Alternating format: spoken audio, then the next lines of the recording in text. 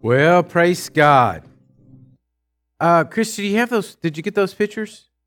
Okay, let me tell you a little bit what happened this week. Another church, I don't know who they are, had purchased for the orphanage a drilling rig, and it was made here in Texas. And Chad Hellis and I went down and we looked at the rig and how it was made. Told them it looked like it would work, and so anyway, this other church bought it. But then they needed us to go down to work the rig to drill it. And so Chad and Zach went with us, and we started drilling. And something like this has never been done at the orphanage. There was one time another rig tried to drill, and they were unsuccessful. And so it's a mud rig. And so anyway, the guys had to kind of figure out how this works because they drill with air around here. And I was so proud of them because they stood with it, and they fought the hard battle to try to get a well dug. And it should have been really simple. And when we got to the job and we got the rig working, we drilled about 40 feet just like in 20 minutes. And I'm saying, this is the easiest thing I have ever done in a foreign field. This is going to be so sweet. And then everything kind of went sideways from there. And we spent the next few days trying to get another 50 feet. Basically because something in the soil, when we're trying to mix mud and go down in there, we couldn't keep circulation in the pumps. And so anyway, it's kind of complicated to explain it all, but that's a bad thing, a real bad thing. And so there's us at Success. We finally got the well dug. We got, at first it was only producing 1 gallon a minute, which is not any good. And so we prayed, and then in a minute it started producing 4, then 5, then 6. And so we're still pumping it out right now and clearing it, hoping that it's even going to produce more, which is enough water for them to use to really make everything work out right. But the one thing that the guys did figure out was that there was mismanagement of water because of the pumps, and they were oversized pumps. And so basically we feel like when I go back down there in 3 weeks for the church dedications, they've got some electronic things to put on the pumps, some pump savers and stuff. And really, I think we'll give them all the water they'll ever need. And so it's just a management of everything. So it was great success doing that. So praise God. We can give praise the Lord for that. And it wasn't easy. It was difficult, but the guys just held through and just fought through. And I was so proud of them. We all wanted to throw down and start cussing, and we didn't. You know, it was one of those deals. You just wanted to go back and start chunking wrenches everywhere and just saying, just mad because it should have worked easier and it just wouldn't work. But praise God. We made it. Other thing is that we got the sound system purchased for the church, and so that's going to be getting installed. So when we go down there in 3 weeks, we have all the sound in for both the church and the children's church. So praise the Lord for that. We're going to smoke the side of the hill with sound. So it's kind of funny because we went into the music stores, and we have 4 JBLs, and we're putting 9 in the right. Is that 9? Is it right 9 or 12? 8. That was close. So basically, we're doubling what we have in here in the church, but with a tremendous, lot better speakers, like quality of speakers and all. But down there, they do a thing in Guatemala, which they do like in Mexico also, where the pastor in the evening just puts a loudspeaker up on the church, and then it's just this booming thing going all over town.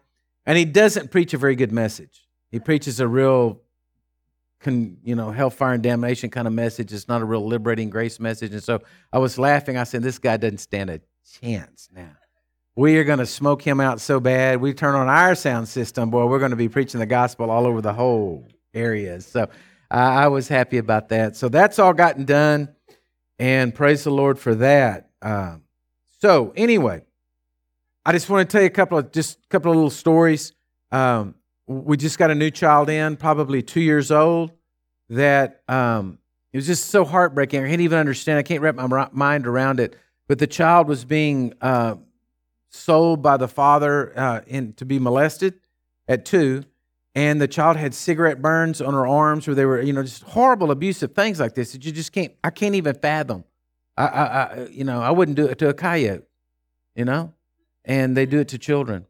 But that child's rescued now. That child's going to be safe. That child's going to grow up and is going to be doing is going to be blessed and whatever. I got to go to the city and see all of our college girls, and just so amazed at these girls. You know, one of them is going to be a lawyer. One of them is two of them are in beautician school. One of them is being a electrical engineer, and just unbelievable things that they're doing and accomplishing in their lives. And to see that they would not have been there. They would not have been if it would have been for the blessings of all of y'all, your prayers, your love, your support, your finances going to them. And I'm just so happy that we get to be a part of it. Just so happy that we're even involved in something like that, because I'm telling you, it is so, so, so glorious. Amen? So give yourself a hand clap.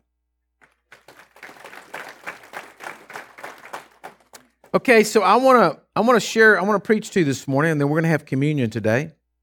If you're a guest with us this morning, I'm so glad you're here with us, but I just want you to know we have an open communion service. We believe that if you're a believer in Jesus Christ, He's your Lord and Savior, you're more than welcome to have communion with us. We're all celebrating being Christians. Amen? And so I want to preach. I'm preaching to the communion service this morning, where we're going to end up. So I want you to be thinking as I'm preaching this message this morning about this moment you're going to come up, because I tell you, you do not want to take communion and just have it as some ritual. When I grew up in a church, the denomination I grew up, I was always so excited because I knew the first Sunday of every month we were going to have communion. I knew the preacher would preach short, and that we would just be able to get up there and we would get out early. And I loved communion because of that. And not until I got saved and came to know Jesus to know what this communion service really means. Because in a minute, I believe with all of my heart at the end of the service, when you come up and have communion, that your answer to your prayers, the answer to your relationship, your fellowship, your walking with God can be increased and strengthened right here by faith. It's by your faith. It's not by that the juice and the bread is super deluxe. It's because your faith comes in and takes part of that. Amen? So I started sharing this message about grace and about where we're standing in grace. If you haven't heard all the messages, you just need to go back and listen to them. They're all you can go to thewaterhole.net, or you can go to the Waterhole app. You can listen to them. Because I can't go back and start reviewing. If I do, I'm never going to get anywhere. But I've been preaching about grace and where we stand in grace and what has happened, and that how you were translated when you made Jesus Christ the Lord and Savior of your life, when your faith touched the power of God and you said, Jesus is real, I want Him in my life, and He forgave you of your sins. You were translated, according to 1 Corinthians 13, you were translated from the kingdom of darkness. You were taken out of the devil's power. You were taken out from under the curse of the world. You were taken out of this. And the Bible says you were translated into the kingdom of His dear Son. Well, that kingdom, that place you were translated into, is a place called grace. And so many times we think about grace as, God, that we needing to be spanked, but God not spanking us, that was grace. But that's not really the truth. Yes, it's a part of grace, but it's not really God's power release. So it's your position, the place you're standing with God. It's His position of being totally and completely clean and made right before Him, to stand there in front of the presence of God without any guilt, without any condemnation, to be able to go boldly into the throne room of God, talk to the Heavenly Father, talk to the Creator of heaven and earth, and to have this relationship, and you should feel no guilt or shame. That's what grace is. Standing there, able to just talk to Father God as Jesus talks to Father God, as Moses talks to Father God, as any of the saints that have ever been before us, Isaiah, Jeremiah, Ezekiel, stand there. You have the right to stand there too, because of grace, because of what Jesus did for each and every one of us. And so you've got to understand your position. You're not going to move forward in life in your relationship with God if you don't understand that you have that positional right to do that. Okay? Now, the second thing is what keeps us from that. And what I started preaching about is having a sin consciousness. In other words, you remove yourself from the presence of God. You go and you start listening to the voice of the enemy talking to you, telling you you're not worthy to be there, telling you that you're a sinner. Oh, God couldn't be pleased with you. Look what you did. All these things he tries to work on you, making you sin conscious rather than righteousness conscious or righteous conscious. All right? I don't know what the word is there, but it's one of those. So you're not waking up in the morning saying, oh, I'm a son of God. Praise the Lord. My sins are forgiven. Woo! I'm right here talking to God. You're waking up in the morning saying, man, I can't believe I had those bad thoughts. And so, I don't know about God. And so you spend your time trying to work your relationship out with God when your relationship has already been worked out with God. As you listen to the devil, he'll talk you out of it.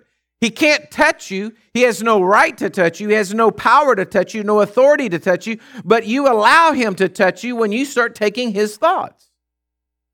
Okay?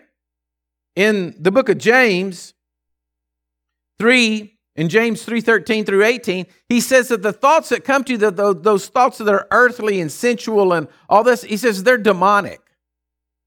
So I'm not saying you're demon possessed. I'm just saying you're listening to the devil. You're listening to the wrong voice. You're listening, let the devil tell you that you don't have any rights or privileges. You're letting the devil tell you that you don't have any authority. You're letting the devil tell you that you just, if you did get in, you just kind of slipped under the gate. So just hang back by the wall and don't talk too much because, you don't really have any right to be there. Hello?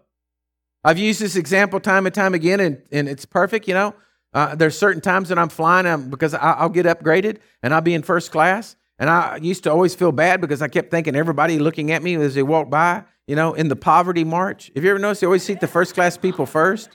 And then they make the poverty march, and so you have to go by looking at everybody sitting in first class? It doesn't make any difference. The first class people, listen, nobody puts their bags, nobody uses the overhead compartments from coach to put their bags in there. They won't let them, right? But why do they seat the first class people first? It's still going to be just as much. You might as well sit outside. There's no advantage of getting on the plane early, right?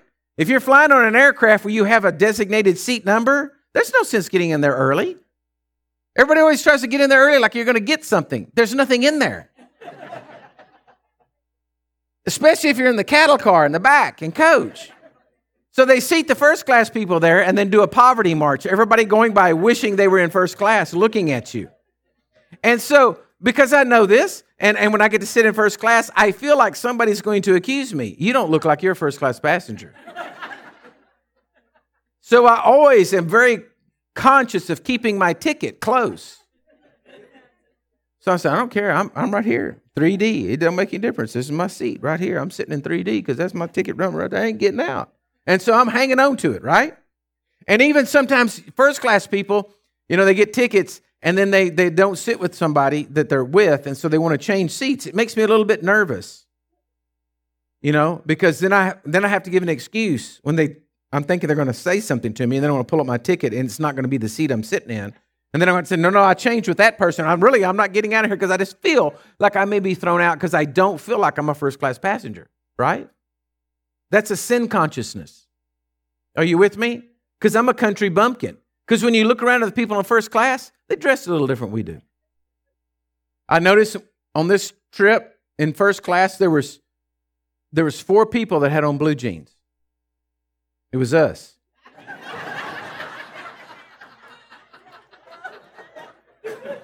No one else did. So, I just know they're going to throw us out of there. But that's living in a sin conscience. See, that's what it's like not living in grace. It's the same thing as not living in grace. You feel like any minute you may be thrown out. That's having a sin consciousness. Are you with me? You don't think that you're worthy to stand in grace and to talk to Father God. This is what I'm talking to you about. This is what we have to break. This is what we have to tear down. This is what we have to renew our minds to what the Word of God says about you, that you are not a sinner, you are a saint. Well, I don't act like a saint. See, there you go, sin consciousness. You may not be acting like a saint, but we have a place called repentance, that we can repent and come and get our fellowship renewed. You're not thrown out of the kingdom. You just lost your fellowship. And it wasn't God that took you out. It was you that took yourself out. Are y'all with me? See, one of these days, if I keep getting to fly first class, I may feel like a first class passenger. Right? Because like right now, I get upgraded just because I work their system. In other words, you got so many points or you're doing some whatever and they offer you do it. But there's other people, like you take Brother Ivan, He's always in first class because he's flown, he's got so many miles, and he's got gold status or platinum status or whatever, and so he's always going to get first class. And when you walk in there, because one time I was on a plane with him, and the stewardess came up to me and she said, "Do you know Mr. Ivan Tate?" And I was like, "How do you know?" And so I said, "Yes, I do." And about that time, Ivan was coming in, and his hair was all messed up, and his shirt was untucked, and he just did not look like a first-class pastor. And I just looked at him and I did like this, and there he is in all his glory. And then she just went over there and catered to him. It didn't make any difference what he had on. He could have had on a bikini, and she'd have just been, bless God. Because, it's showing on her list what he is. He's gold, platinum status. The airlines really take care of those guys. Got millions of miles flying with them, so they take care of them. So he got it. He just, is comfortable with it. But see, I'm not. And maybe someday I'll be there, but right now, I'm dealing with it. That's what you're doing. But I'm telling you, today's the day. Today is the day for each and every one of y'all to realize who you are in Christ and realize what this communion of being a believer in Jesus Christ as your Lord and Savior, what position it puts you in. It's time to stop listening to the devil, listening to the lies of guilt and shame and whatever that was on you, and to repent and say, "Lord, I believe in you and I trust in you," and to walk in his forgiveness and to walk in your full redemption. Now, I want to say a few things here, okay? And you just got to let me finish before you start judging me. You've got to learn to walk out your righteousness. You've got to learn to walk out your righteousness, all right? Jesus paid a very heavy price for your redemption. He paid it on the cross at Calvary. He died on the cross. He poured out his blood for you and for me. He went to hell. He stayed 3 days in hell, and he fought the devil, and he won. And he came, it says, made a triumph over him, the devil. He made a triumph over him, exposed him that Jesus was the King of Kings and the Lord of Lords, that there was no demonic control. He paid the price. He took his blood out. He poured it out on the mercy seat of heaven for you and for me to always be there, that we have an ability and an understanding to walk in righteousness. Because of what he did, not because of what you did. You don't play any part of this except your faith and believe in what he said was true. You're never going to be good enough. You and your own strength and your own ability and your own works, you're never going to be good enough. They already tried that with the law. Nobody could do it. If Moses couldn't do it, listen, you can't do it. We, by faith, in believing in Jesus Christ as our Lord and Savior, stand in righteousness that Jesus bought and paid for us. To not stand in it is a slap in his face. Hear what I'm saying? Don't think you're all Mr. Humble Pie by saying, "Oh, Lord, I just don't know if I'm worth it." Man, you just slapped Jesus in the face. You just said he didn't have enough power and authority to redeem you. You're just saying that he didn't really triumph over the devil, drag him through the streets by his hair saying, "I am King of Kings and Lord of Lords." And I don't know about you, but when I start turning this thing around, looking at it like that, I do not want to do that to my Jesus. I want to stand and say, "Lord, I'm going to believe you for everything. I'm going to walk in everything you got. I want to be the man of God you call me to be. I want to be the best Robert I can possibly be. I want to do everything you call me to do because you paid a heavy price for my redemption, and I'm going to do it. I don't want to walk in manipulation. I don't want to walk in fear. I don't want to walk in judgment. I don't want to walk in anything but absolutely my righteousness and love for everything you've got. And do it, Lord, because that's what you call me to do. And anything short of that, if you listen to the devil and him talk you out of your rights and privileges, well, then you're just saying to Jesus, he didn't pay a big enough price for you. We are to be, listen to this word. I read this word in a book and pulled it out because you can hear when I say it right now, it didn't come from me. You're to be absolute masters of your life through the power of Jesus Christ. Absolute masters. When I read that word in this book and I saw absolute masters, it was talking about something else. I said, absolute masters. I like that. an absolute master of my life, not letting the devil come in and say anything, not letting the devil lie to me, not letting the devil trip me up, not letting the devil come in any way in his demonic voices and his demonic things, but put sickness on me, put poverty on me, take my joy. No way. I'm an absolute master of my life because of what Jesus did for me. You say, well, Robert, that's pretty bold talk, pretty arrogant there. Man, I'm telling you what, I'm not going to slap Jesus in the face. If that's what he paid for me and that's what he gave me, and if I don't walk in it, well, then I'm saying he didn't do enough. Look at the person beside you and say, ooh, I want to give no place to the devil in my life. I want to give absolutely no place to the devil in my life, and I want to exalt that Jesus triumphed over him and over the curse of this world. Now, I want you to understand something, church. We're all different people, okay? We're all different people. God's called each and every one of us to be a little different in life. We're all uniquely designed, uniquely, put together. There's some things that you would consider very important and that I don't see as important, but that's okay. Like, I don't care what color the walls are painted.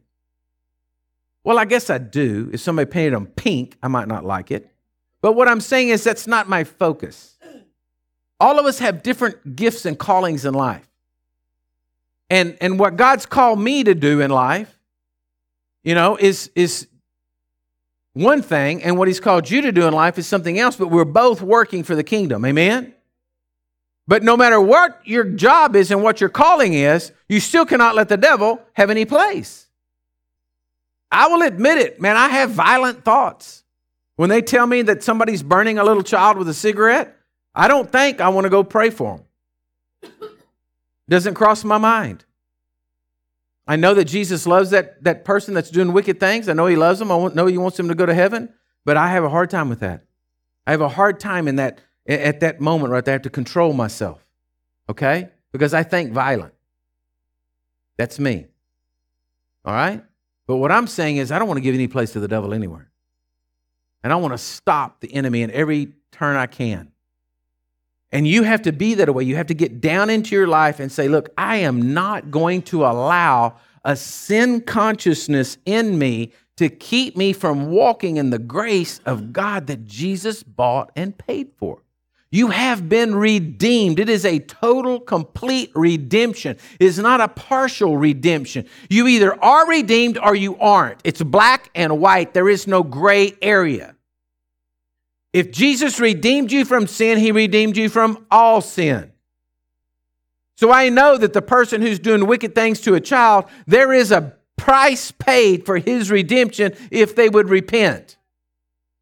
I know that if you just got mad and kicked the dog, then bless God, there's a place of redemption for you too. You follow me? There's no limit that God's redemption is not there and available for it. Jesus paid a high price. He paid a price that was for everything. Right? Okay.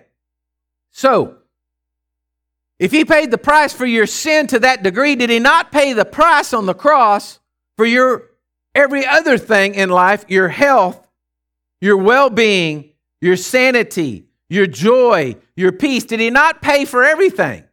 It's not a partial redemption. You were not just redeemed from sin, you were redeemed from every curse upon this earth. Prior to man sinning in the garden, the original sin, he walked with God and things were great. After the fall, the curse came upon this earth.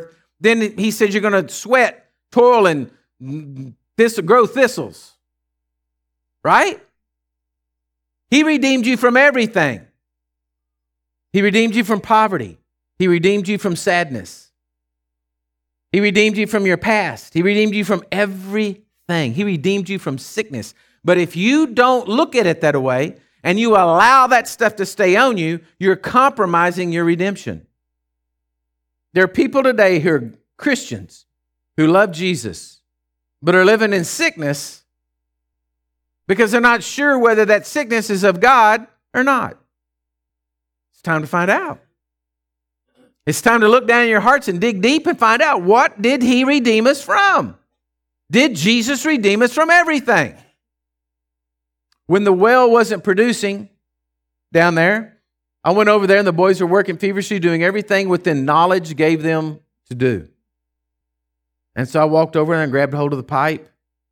And I said, Father, right now in the name of Jesus, I don't know what's going on, but I just know you redeemed us from the curse of no water. So right now I command every spring, everything that's even around this area to flow into this hole. Do whatever you got to do, Lord. I don't know how it works. I don't know what's down there. Make it work. So I left and went back down to the house. The minute Chad comes in there and he says, man, we went from 1 gallon of water to 5 gallons of water. And I didn't even flinch. I said, well, praise God. That's what I said. I said, but I really want 10. So go back and keep working. Got to get 10. And I'm still believing God that it's going to come up 10. But you see what I'm saying is, what are we going to do? We're going to let, you say, well, I don't know. I don't know if you can pray over that because, Pastor, there's certain structures in the earth and there's and these. You go say whatever you want to. You just go figure it out whatever you want to. If that's where you want to live, fine. Just don't talk to me. Because I don't know. I don't know if God, does he really want to do this? Because what if they did? Listen, go do whatever you want to. Just shut up and quit talking to me. Because I'm going to believe God that my Jesus paid the price for my total and complete redemption. I'm going to believe God and pay. Look, you're going to, what are you going to start compromising on? Where are you going to give up in life and start compromising? I'm not going to compromise. I'm not going to compromise my faith. I believe in a total 100% redemption on the cross that Jesus paid the price for it. Now let me show you something. I want you to go to Luke 15. Story of the prodigal son. I touched on this last week, but I'm just now getting to the good stuff. This story of the prodigal son, I've preached it 1,000,000 times. I know everybody in the world's preached it. You know it. But I want to show you something in here. I don't want to stick with you this morning. I want to read here, so just start in verse 11. Luke 15:11. And he said, a certain man had 2 sons. The younger of them said to his father, Father, give me the portion of goods that falls to me. So he divided to them. You notice both of them got it. You'll see that? It says, so he divided to them. So whatever the inheritance was, let's say the inheritance was $100,000, or let's say it's $200,000. And so he gave the younger boy $100,000. He gave the elder boy $100,000. You'll follow me? They both got it. The elder son stayed home with his money in the bank. The younger boy took it out. So they divided unto him their livelihoods. And not many days after, the younger son gathered all together, journeyed to a far country, and there wasted his possessions with prodigal living. Now, when he had spent all, there arose a severe famine. By the way, if you don't know what prodigal living is, because I never used that word, and one day I went and looked up what prodigal living was, it means he just lived for his own self in the world. So whatever he wanted, he bought. Okay. So when he spent all, there arose a severe famine in that land, and he began to be in want. And he went and he joined himself to the citizens of the country, and he sent him to the fields to feed the swine. And he would have gladly filled his stomach with the pods of the pigs ate, or the swine ate, and no one gave him anything. Now, when he had come to himself, he said, when he had come to himself, he said, how many of my father's hired servants have bread enough to spare, and I perish with hunger? I will arise and go to my father, and I will say to him. Now, I just want you to understand something. Before I read on, just listen to me. I can't prove this to you this morning, but this is me preaching. I believe God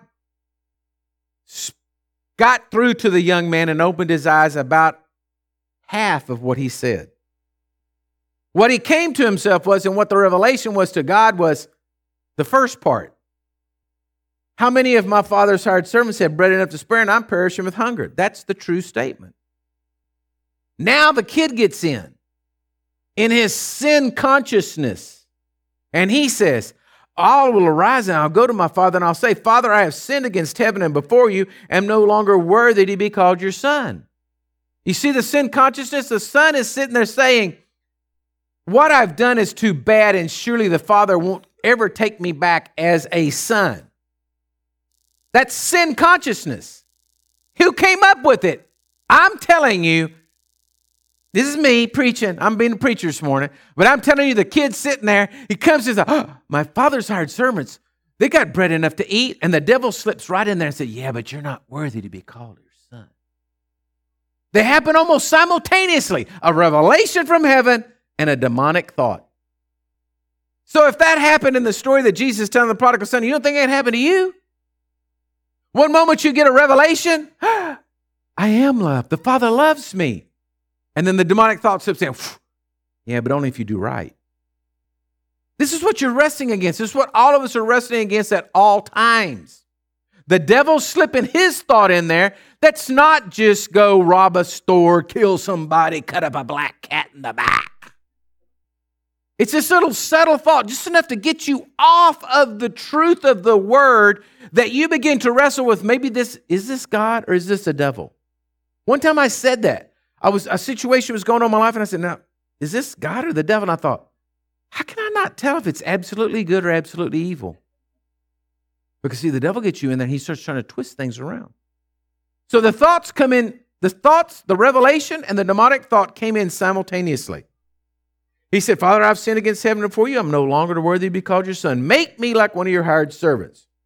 So he arose and he came to his father. Now look at this. But when he was still a great way off, his father saw him. He had compassion. He ran and he fell on his neck and he kissed him. So he's trying to show you a picture of grace here. The kid's coming home. He's trying to get you to understand what grace is. When the moment you made Jesus Christ the Lord and Savior of your life, you entered into grace and the Father ran to you and kissed you. Not sat on the big fiery throne. I am the great and powerful Oz. Right? Grace, he ran to you. Think of that, church. Let's get this in your mind. You, sinner, get saved, and the next thing you know, the creator of the heaven and the earth and all therein is running to kiss you and say, I'm so glad you're here. Runs up and hugs you, gives you the biggest hug in the world. Kissing on your neck. And you're like, sin consciousness. Give me a little section over here. I'm glad I'm in heaven. Just let me get across the line. And God's hugging you and kissing you. So glad, yeah. That's grace. Now look at the son. Look what happens. He starts out. He says, he saw him, he ran compassion on him, he ran in his neck and he kissed him. And the son said to him, Father, I have sinned against heaven and before your and in your sight. Now that's a true statement. Now he's getting into the demonic stuff. I'm no longer worthy to be called your son. But the father said, now did you notice that he cut him off? Did you notice that Father God cut him off before he got his speech out? Just make me like one of your hired servants. He cut him off. He stopped him. He didn't address it. He didn't say, look, shut up. Don't talk like that. He didn't get in there like that. But he cut him off. He says, Father, I've sinned against heaven and before your sight, no longer worthy to be called your son. But the father said to the servants, bring out the best robe and put it on him. Put a ring on his hand and sandals on his feet. Okay. Bring out the robe of righteousness. Get him to this kid. We got to get him out of this sin consciousness. We got to get this kid out of the sin consciousness quick. Get him over here. Get the best robe on him. Get those big pig-filled stinky clothes off of him. Put the robe on him. Let him see. Let him get the feeling, the vestments on him and the jacket and the way it feels, and let him start to feel like a first-class passenger. Are you with me? Put him on. Put that robe on him and get him feeling righteous. Oh, and bring the ring. Put the ring on his hand. Put the ring on his hand so he knows that he's got my signet ring, my symbol of authority that he can buy and sell and do business for me. Hurry, get it over here. Put it on his hand so he knows that. And put some sandals on his feet because, you see, in those days, servants didn't wear shoes. Masters wore shoes. He said, put those shoes on his feet because we got some walking to do. We got some relationship to do. We got some business to do. And I want my son in the shoes that he can walk with me and we can walk out this relationship together. So get him on his feet. Get him over here quick before he gets back to thinking he's not my son. Sin consciousness keeps you from realizing you're a son. Sin consciousness keeps you bound in a place where you don't put on the robe of righteousness. You do not walk with the authority of God. You do not walk out your relationship with God. It keeps you thinking you're a servant rather than a son. That's what sin consciousness does to you. If the son would have stopped and pulled back and said, oh, Father, no, I can't do that. I just came home because I'm starving. I just want to have some bread. So let me ask you today, how many of you are just living your lives? How many out there watching this broadcast, you're just living your lives just because you're being a Christian, just because you are getting some food. You're just getting some bread. You're not going to take on the sonship. You're just happy to not be starving to death. You're just happy to be knowing you're going to heaven and you're not going to hell. There's a lot more to Christianity than just going to heaven. Each and every one of us have a job and an authority and a place to walk with God on this earth in your righteousness and with your signet ring and your shoes on, to walk out and be the best person that you can be for Jesus because of the price He paid for you on the cross. Each and every one of you have a kingdom to manage. You have a kingdom to manage. It's time to start doing the crazy, what the world says is the crazy. It's time to start being sons of God. It's time to start being the people that do radical, unbelievable things. It's time to start believing for finances. It's time to start believing to rescue more orphans. It's time to start believing for things that you've never even stretched yourself to do. If you're managing the Father's affairs and the Father paves streets with gold, you think He didn't have enough finances to do and to rescue souls here on this earth? Do you think that we have to stop and look and say, oh, well, let's don't do that. It's just, let's just get by over there. So they had the party. They kill the fatted calf. They eat and they're merry. For the son was dead, he's alive again. He was lost and is found. And they began to be merry. Now the older brother was in the field, and as he came, he drew near the house. Now he heard the music and the dancing, so he called one of the servants and asked him what these things meant.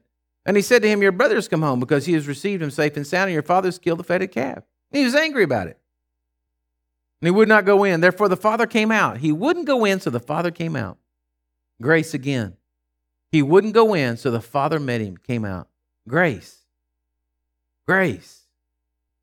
Therefore, the father came out, and he pled with him. So he answered and said, lo, all these many years I've been serving you, and I never transgressed your command at any time, and yet you never gave me a young goat that I might make merry with my friends. But as soon as this son of yours came, who has devoured his livelihood with harlots and killed the fatted calf for him, he said to him, son, you are always with me, and all that I have is yours. And let me ask you a question. This elder brother, did he still have his inheritance? So he had his money in the bank. He didn't lose anything. Technically, he was never going to get his brother's inheritance, right?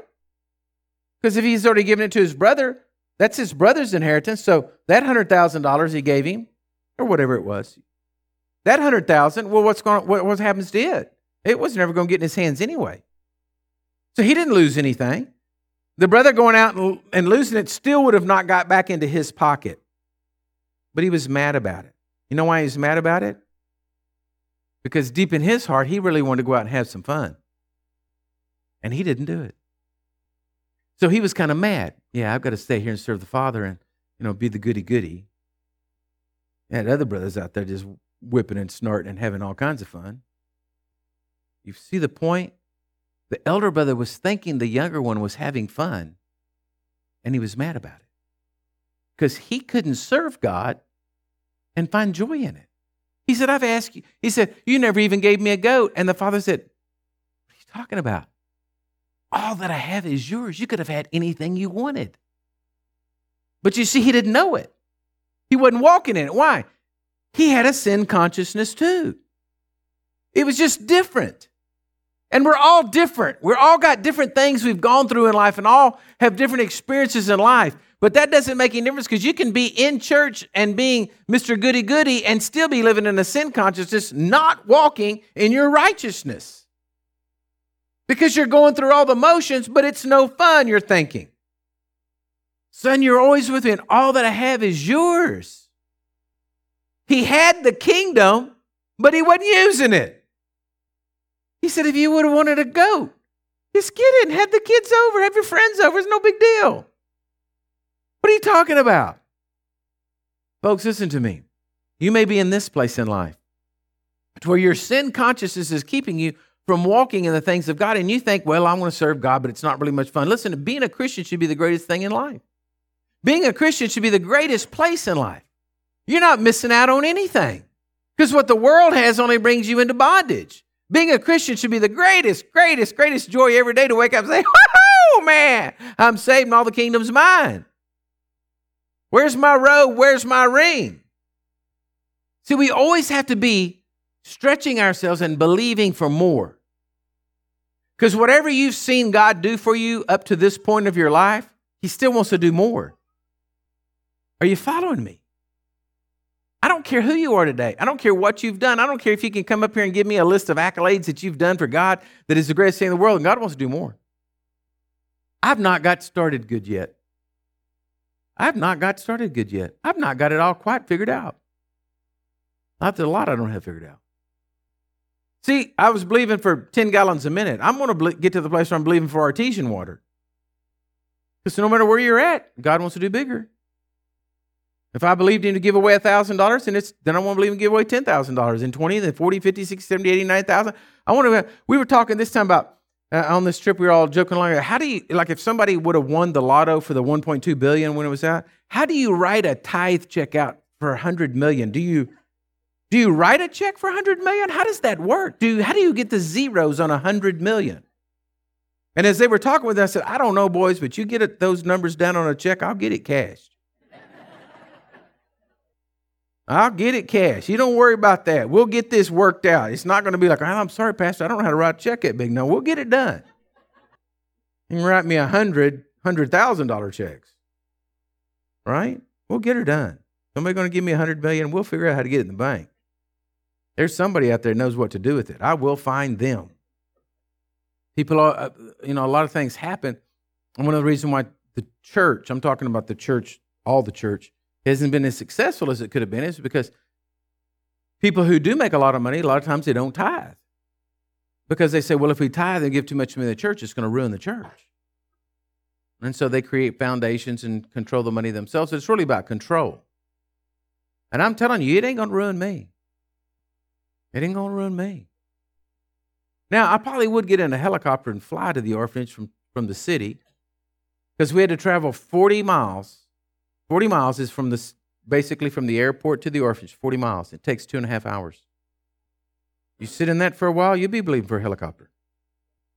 Because that's what a lot of them do. They fly helicopters out from the city just to get past all the traffic and fly a helicopter there. I'll put in a helipad at the orphanage. And say, well, that's just being extreme. I could be killed in a car wreck. Y'all with me? But see, what your sin consciousness limits you. See, I'm just saying this. Let's just use this example. Let's just play this example out. Your sin consciousness, well, that's just too much. I mean, it's just 2 hours in a car and you're taking, whatever like that. It's just for convenience. Okay. That's where you want to live, then that's fine.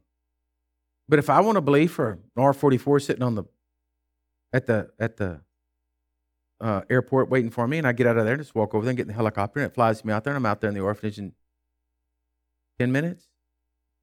I'm in there at the orphanage in 10 minutes. I didn't get in the traffic, maybe didn't get knocked in the head, didn't get shot at, didn't have a wreck, didn't get run over by a pig or a cow. Or what I'm saying to you, which one's wisdom? And this is what I'm challenging you about this morning, church. Listen to me. If your heart is, you're standing there saying, look at that guy. Going out there and wasting all that money on that helicopter. You're the older brother. That's who you are. Because you're angry that you didn't get to fly in it. Because you really want to fly in it. And you really want things simpler to you. But you don't have the cash because you never asked God for it. So you're just really mad about the situation. Am I preaching good or not? So you're the elder brother. Because he went out and, boy, he blew it. My place is in life is let's be sons of God. Let's walk in the robes of righteousness. Let's walk in the authority God gave us. And let's don't be limited in our fellowship with Him and limited in saying, well, God could only supply this much. Why are we to say God can only supply this much? If God supplies it, who are we to be putting our limit on it? Sin consciousness keeps you that away. I'm telling you right now, if there was a way I could get my hands on a private jet, it was hangared over in Uvalde, and I could just go over there and get on the jet and fly to Guatemala, I'd do it in a second. I'd be believing God for the finances. I'd be believing God for the money in it. You say, well, Pastor, there's just no way. You could spend that money. You could go down there and spend that money, and the cost it takes for the jet, you could have spent that money and you'd have more money. I believe God for more money. If my Father has it all, why am I limiting it?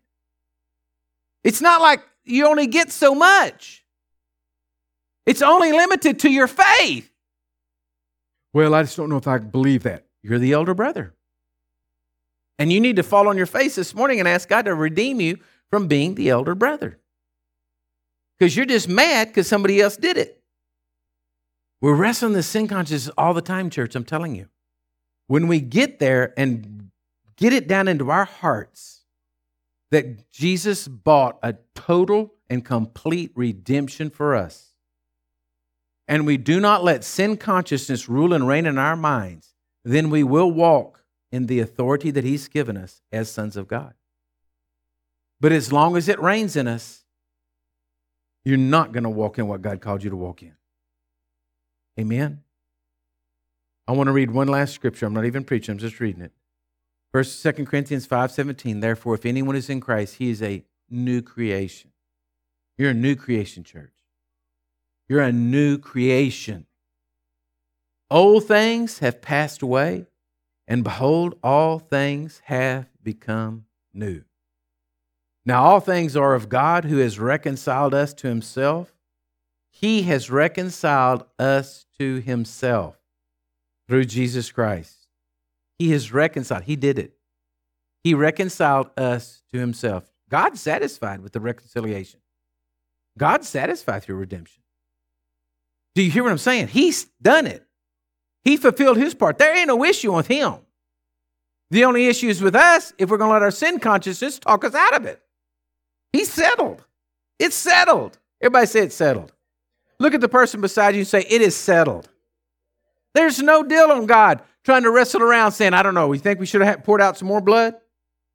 Do I need to kill another son? It's settled. It's been fulfilled. God reconciled it to Himself.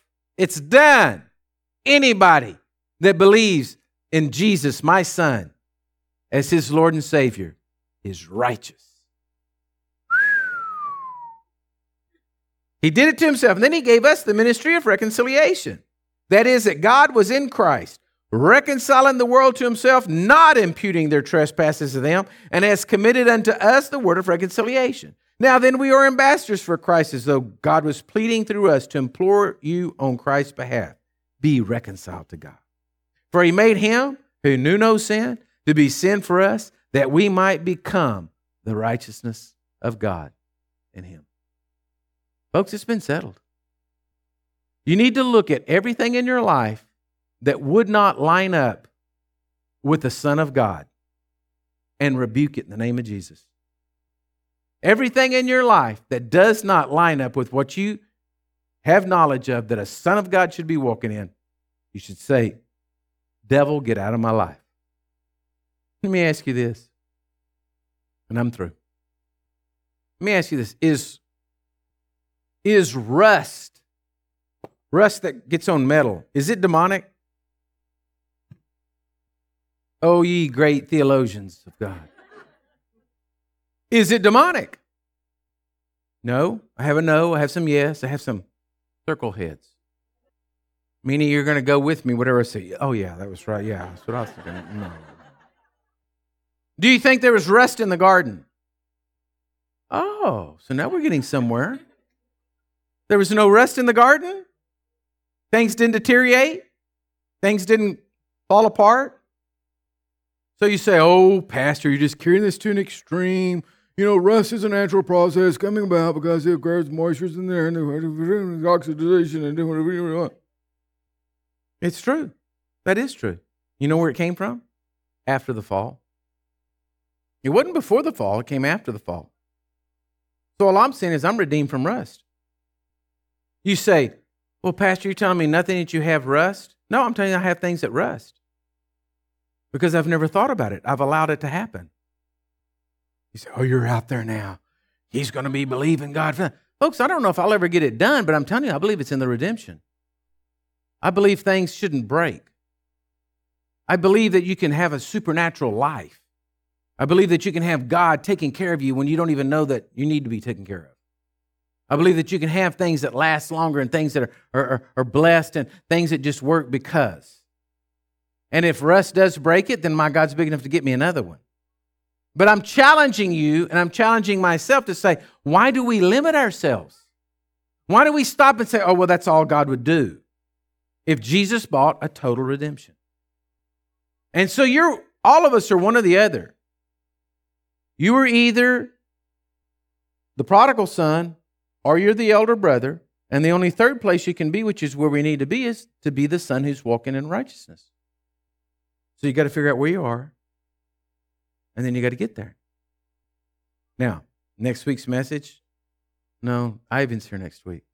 So the next week after that, I'm going to show you how to walk in it. Okay? Amen. Well, put your Bibles up. Can I have my pastoral team come down and prayer team so I can serve you communion? And the plan this week, guess what it is? Guess what the plan is this week is Luke chapter 15. Luke 15 is the plan this week. Praise God. I kind of panicked on the plan this week because I realized that I was going to be in Guatemala. And I was like, oh gosh, I've got to get double done. And so I had this great deal. I was going to go get in a pig pen and do this whole video in the pig pen. You know, pigs running around everywhere talking about the prodigal son. And then I never had time to get it done when I realized the last minute before I was leaving to go to Guatemala, I'm like, I don't have a video. But it's good. I came up with some good other stuff. So praise God. So let's get our hearts right. I'm going to serve these and I'm going to help you serve. I'm telling you, come up here to the altar today. I'm believing God to break that sin consciousness in our life. And I believe today, through this message, each and every one of you know what you're dealing with. So on that night that Jesus was betrayed, he took bread. He blessed it. He gave it to his disciples and he said, now take and eat, for this is my body, which is broken for you. Do this now in remembrance of me. So we're taking the broken body of Jesus and we're saying, Lord, we're believing you that you could buy a full redemption for us. That all the brokenness in our life, the rust in our life, the corruption, the things that take place in our life, Lord, your broken body was more than enough to buy that redemption back from us. Then afterwards, he took the cup and he said, this cup is a new covenant. It's not like the old covenant, but it's a new covenant. It's poured out in my blood for the forgiveness of sin. Now you remember, church, when you come pick up this cup this morning, you just remember you're getting hold of the most powerful thing on the face of this earth, the blood of Jesus Christ. Oh, it's just grape juice in here. But by faith, when you grab hold of it, you believe that his blood has the power to redeem you from every part of the curse. Because your sins are forgiven. And when your sin is forgiven, your sickness is healed, your lives are changed because of what is in this cup by faith. It's by faith. There's no magic potion in here. If there was, I'd put it in there. If there was some magic Holy Ghost dust I could dust in here that would just pop all y'all straight, I'd do it. But there's not. It's called your faith. So this morning, you should come to this service, come to this cup, and if there's any guilt, any shame, anything you need to be forgiven of, you should walk out of these doors clean, bright, and shiny. Your heart's beaming, knowing that you are the righteousness of God in Christ Jesus. So Lord, we thank you for this cup and the power in this cup and this covenant you give us, Lord.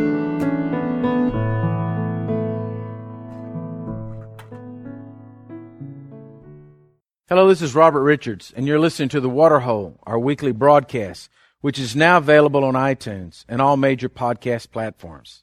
You can also watch the weekly video broadcast on our YouTube channel. Links in the description. I pray this has been a blessing to you, and if you've enjoyed this message, please share this with a friend.